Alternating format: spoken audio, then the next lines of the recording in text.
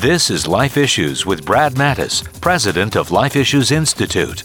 This week I'm sharing absolutely amazing results with adult stem cells that don't require killing innocent human life. Within months of Chloe Levine's birth, her parents, Jenny and Ryan, knew something was wrong with their daughter.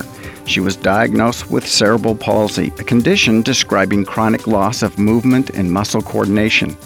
Then Ryan's sister called with information on the adult stem cell treatment of a little boy with a similar diagnosis. Doctors reinfused Chloe's stem cells to heal her brain. Within days, she spoke. Chloe now walks, runs, plays, and even rides a bike like any kid her age.